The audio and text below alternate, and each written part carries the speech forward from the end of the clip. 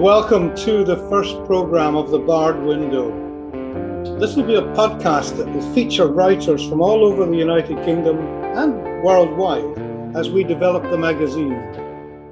Now, this is unashamedly a celebration of the sound of words and imagery through the medium of poetry, prose, and podcasting.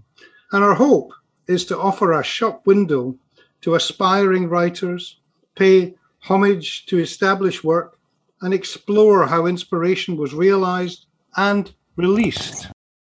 So, at the end of the day, we hope to have a catalogue of aspiring and established writers, poetry, prose, etc. on the website. We want it to be a destination where you can listen, relax, and discover new writing. And we hope that many of the featured writers will have their own page on the site to add to over time. Now, the first guest, the program's first main guest is Ama Bolton, who's a poet and a writer from the southwest of England. And some of her many achievements over the years and publications are reflected on the site notes and what will be her page. But right now, I'd just like to welcome you, Ama, and let the listeners hear your work, your thoughts on poetry, and what some of your inspirations have been. So welcome to the podcast. Thank you very much, David. And I'm very honoured to be your first guest as an emerging poet. Great. Lovely.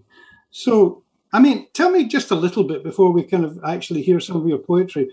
Well, how did poetry become important to you?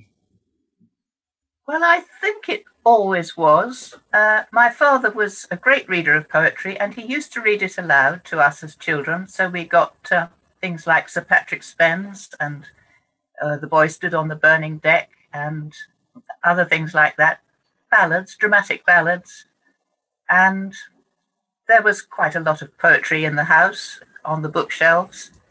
And I do remember taking a great liking to a little tiny book, which was Edward Fitzgerald's translation of the Rubaiyat of Omar Khayyam. And I liked it for its smallness, but also once I got into it, I really loved the poetry, and I read it under the covers with a torch at night, as you do, and memorized quite a lot of the quatrains. So it started at a very early age. Okay.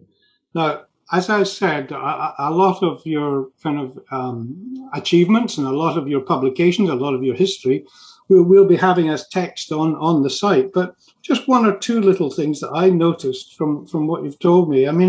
I loved it about an established poet telling you don't write prize-winning poems. And then, so what happened? Well, I thought, I'll show her. I tried a bit harder. I polished them. I made them better.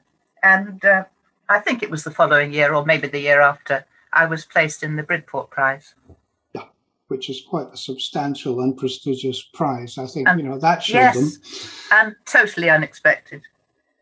Now, one of the first poems of yours that we're going to hear is called Meantime, and that was your first prize-winning poem in the early 2000s. Yeah. So would you like to just give a little bit of context to it before you read it?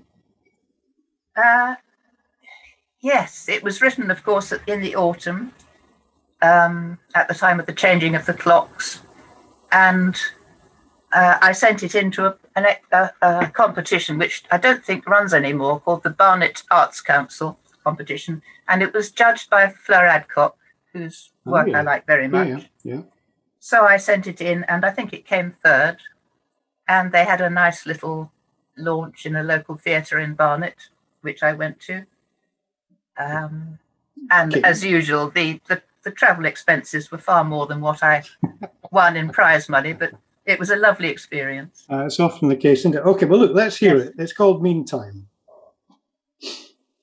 The year is wearing thin, too thin to mend. Its bones show through the skin. We can't extend our lease on summertime. We can't pretend these few frost-bitten buds will blossom. They will not. The last roses will rot on withered shoots. The colours of decay that blaze amazingly on maple, dogwood, birch, cherry, horse chestnut, larch, will grind to slime under our boots before the week is out. Meantime, darkness is leaking in, under the doors, through the keyhole, and where the shutters meet, seeping between our eyelids and into our dreams.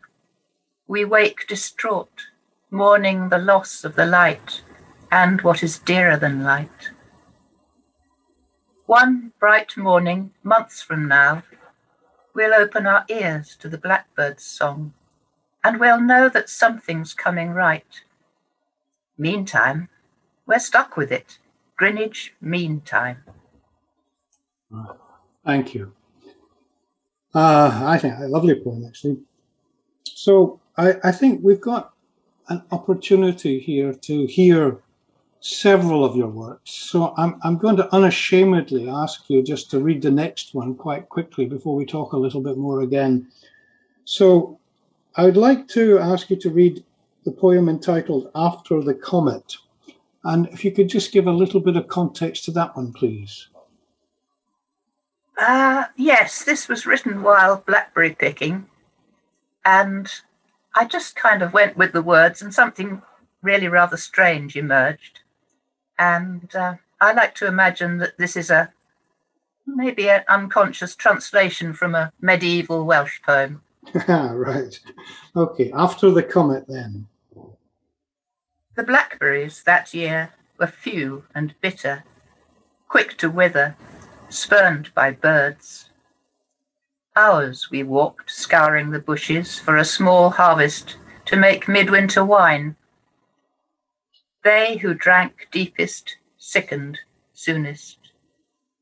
We who were left behind hacked meagre graves in frozen ground, choked with bramble roots. Now, Andrew Macmillan, who was the judge at the Cafe Writers Competition 2016 that you obviously entered that for, quoted and said, "After the Comet felt like a new genre of poetry, science fiction or post-apocalyptic, chillingly beautiful." Well, you couldn't get better kind of critique than that, could you? I was thrilled, yes. It was very good of him, very kind of him. So, okay. I mean, I think at this point, I mean, a little bit to do with reading and how poetry is perceived, because there are radio programs, there's plenty of poetry sites, there's poetry books are still incredibly popular, and poetry groups do spring up all over. But you were part of the founding of the Fountain Poetry Groups, weren't you, about 20 years ago in the city of Wells in Somerset? Is that right? Yes, that's right. It was Jane Williams and I who started it.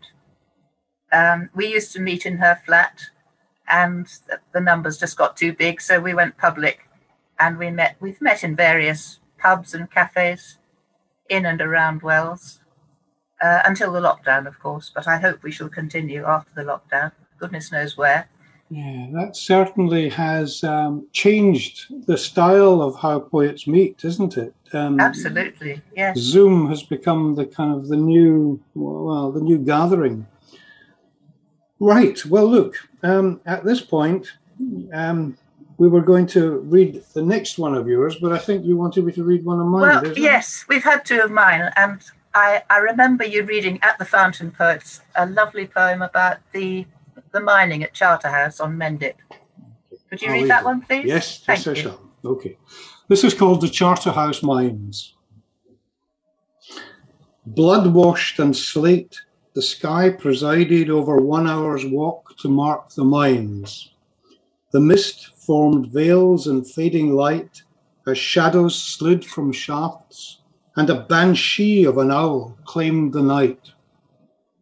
Long-headed shepherds, moor and marsh dreamers, prehistoric miners of Iberian descent, all colonize the hills and form a charterhouse of painted caves and white skulls. And then the mist moves like a turning worm. Hard and straight the lines of Rome converge, with convicts for the mining and theatres for the troops, smells of alchemy, arrogance and blood, seep through villas whose owners rattle dice cups on mosaics where the wolf pack stood. The bleakest times of iron and mud-soaked wars let a merchant church command the shafts. Between the rage of foresters, the royal sword, and the silver greed of bishops, the land wept lead without a word. Near Cheddar streams as red as Waterloo soldiers, boys curled up and faded with 7 years of life. In the swamp-smell tunnels, through gruffy ground, lamps in 1,000 tents vanished in the wind and left the owl in the mist the only sound. All quiet now, on the desolate hill, no noise, and silent graves washed away with the slurry. But their spirits pray in the heather bed, near the reeds, where snipe prepare for sleep, and the grassland as the rabbits lick the lead. Well, there we are. All right. Thank you, David. It's lovely to hear that again. Well, yes, thank you for that. But back to you. You're the guest today. So now we're going to have a listen to a poem called Chambered Cairn. Is it Coines, you pronounce it? I think it's probably Coines, but I'm not sure of that. Okay. How did this one come about? Well, my favourite part of the world is the Northern Isles, and I have been to Orkney and Shetland several times. And one Sunday, I got on a ferry. This was in Orkney, and I forgot where I was meaning to go. So I got off at the wrong place, and I had a wonderful walk. It was a beautiful summer's day, and I found this chambered cairn, and it was just amazing. There was nobody else there at all, and it spoke to me very strongly. I can imagine. Quite sort of a magical experience, really. There's such a history up there. Yes, there is. And if you go to somewhere like Mineho, you get the guided tour, and you learn a lot about it. But it's quite different being there alone in the dark with the stones. Right. Okay. So chambered cairn at Coines. Through a passage 3 feet high, on your knees, in the seething dark you enter. In the corbelled chamber's space, you uncoil and stand earth-fast at the centre. White silence sings in your ears. On an inch of paper, you write the 3 runes of your name, bind it with hair, and hide it in a crevice between the stones. Yes, you can certainly feel the experience, can't you? I mean, I can't imagine. Well, I can try and imagine just how that felt to you. But I mean, it comes across really well. Thanks for that. Generally, how have you seen the poetry scene, as it were, over the last, say, 15 to 20 years since you started the Fountain Poets? I mean, has it changed? Is it growing? Is it still as kind of revered as ever, or is it actually coming into the daylight more? I think it's coming into the daylight more. A lot more people are writing. Consequently, it's much more difficult to get published. I had an email from a magazine editor this morning apologising for his lateness in getting back to me on 4 poems that I sent him back in July last year, saying that he had, I forget how many it was, but I worked out he had to read 60 poems a day, every day. Good grief. Yes, that's what I thought. And I think that would just put me off. I think it would be a kind of inoculation against poetry, and I really admire him for carrying on with it. Oh, yeah. I mean, on one hand, obviously, we hope to attract at the Bard window lots of inspiration and lots of poets sort of looking to actually have their poetic kind of inspiration reflected here. But on the other hand, that just sounds a staggering amount of numbers, actually. Yes. But on the other hand, there has obviously been an exponential growth in self-publication, hasn't there? Yes, that's true. You've done quite a bit yourself, haven't you? And the Fountain Poets, you've done 3 anthologies, as far as I remember. Yes, I have, and they haven't been bestsellers, but I think I've done 50 copies of each one, and they've all gone now. So I was pleased about that. And, well, you know that anything else that we do on this site, we're actually going to indicate how people can get a hold of it if they are published. So, I mean, for the future, I think that's quite important to have another kind of shop window. Yes, that would be great. Okay. And in fact, I'm due to do another one this year. Watch this space, all right? And we'll make sure Yes. we shall make sure that it's on the site. Now, the next poem that I've got here of yours is a fascinating title. It's called Dreams in Upper Silesia. So how did that one come about? Well, I think it's self-explanatory when you hear the poem. Okay, let's hear the poem first then. First night in a new place, says my Polish friend. Whatever you dream will come true. I salvage scraps of colour from the night's flotsam. Emotional orange, complicated blue. Now, you had that published in the magazine, didn't you? Well, it's an online magazine. It's an American online magazine called Right Hand Pointing, which I like very much. Was it, what was Upper Silesia like? Well, it's very different from England. It's a very big landscape, not much agriculture in that part of Poland. It was more, I think, mining and industry. Was it just your Polish friend that you were talking to, generally speaking, or was this to do with any kind of poetic This was contact? She lives, not really. She's a poet. She came to the Fountain Poets. She and I went for a weekend to stay with her mum in Gliwice, and we went on a day trip to Krakow, which was absolutely wonderful. I would recommend a day or a weekend there to anyone. It's fascinating. But anyway, when I settled down in the spare room, she said, the first night you sleep in a new place, what you dream will come true. So I had high hopes, and I just got these kind of jumbles of colour. So, and a nice poem came out of it. I'm really now kind of locking into your style and liking it even more. I've got to be honest, the ones that you've read so far. I think, have we got time? Well, let's have another couple. Let's talk about Heart Lake. Now, that you've got here is from Places of Poetry anthology. That's just last year. Yeah? That's right, yes. And so what prompted Heart Lake? What was the background to it?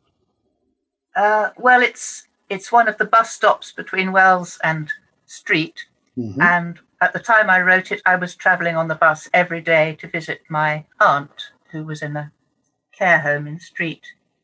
And she died not long after. So I spent a lot of time on buses, observing the other passengers and looking out of the window and noticing. Heart Lake, then. Let's have it. In all weathers, I've travelled this route across the levels and never known a bus to stop at Heart Lake Bridge. After much rain, Heart Lake River and the 12-foot Rhine spill over their banks and flood the fields. But today, the fields are dry, the sky clear, with clouds heaped in the south like abandoned baggage. Flat pastures stretch to a low horizon. The only buildings in sight are farmhouse and barns. The bus stops, and a man walks into the landscape, away from Heart Lake Farm. Very southwest of England, isn't it? Very descriptive. Yes. Yeah. When you hear other people reading poetry, we've talked about this a bit before in terms of style and how they actually present poetry. Do you think it's changed much over the years how, if you like, the general public are exposed to poetry and how they actually experience it? Because my memory, I think I told you, was that it was a little bit stilted, a little bit kind of too grave and too formulaic in the past. But maybe I just hadn't experienced enough of it. I don't know. What's your thinking? I think you're right. Back in the 60s, there was a lot of very parsonical reading. Very, what was the word you used? Dirgy. Dirge. It was like reading. A dirge. Yeah, it was. Yeah. Yes. But in the late 60s and the 70s, I was living in Liverpool, and there was a very lively poetry scene there. So I was exposed to a much more lively style of reading. Well, I remember in London going round various poetry venues in the 70s. And to be honest with you, yes, it was dirgy. And I've got to admit it, when I went to the Poetry Society for some of the readings there, that's where I kind of fell asleep almost. But effectively, at the other end of the spectrum, I also found a lot of Americans came to the UK to read their poetry, it seemed at the time. And that was the absolute opposite extreme, which was just as difficult to get a hold of.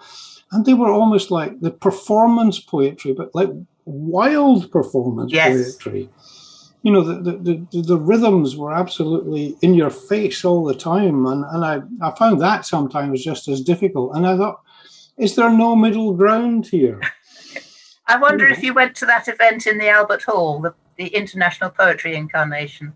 No, I didn't. But that's immediately that obviously made you think of it. That was amazing. That was Ginsberg and Ferlinghetti and that generation, the beat poets, and some English poets too. Yeah. And that certainly was an eye-opener. Yeah. Well, I can believe it. I mean, Ginsberg, I've actually seen, recordings of him, but I mean, effectively, I just couldn't believe it. The Americans were so, and I'd worked in America. I wasn't like immune, I wasn't like sort of suddenly exposed to it. Okay. Anyway, look, there's some more of your poetry here. I want to hear this last one from you.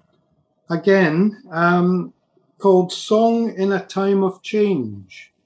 Now, this, you've said, is from Brittle Star magazine, and you wrote this, interestingly enough, to a tune by someone called Anna Silvera. Do you want to explain a bit about that? Yes, I will. I heard Anna Silvera on Ian Macmillan's programme, The Verb, on Radio 3.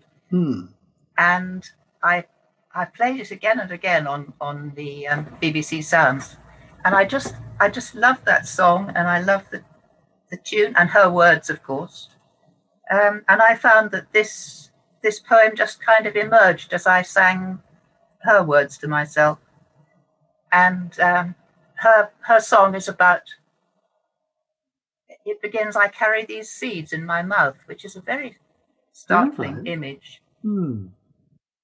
I hope that we can bring, and I know you're going to be part of things in the future here on the site as well, but I hope we can bring a real variety to the future here in terms of letting people experience all sorts of different genres, all sorts of different people, all age groups and experiences when we bring poetry to it.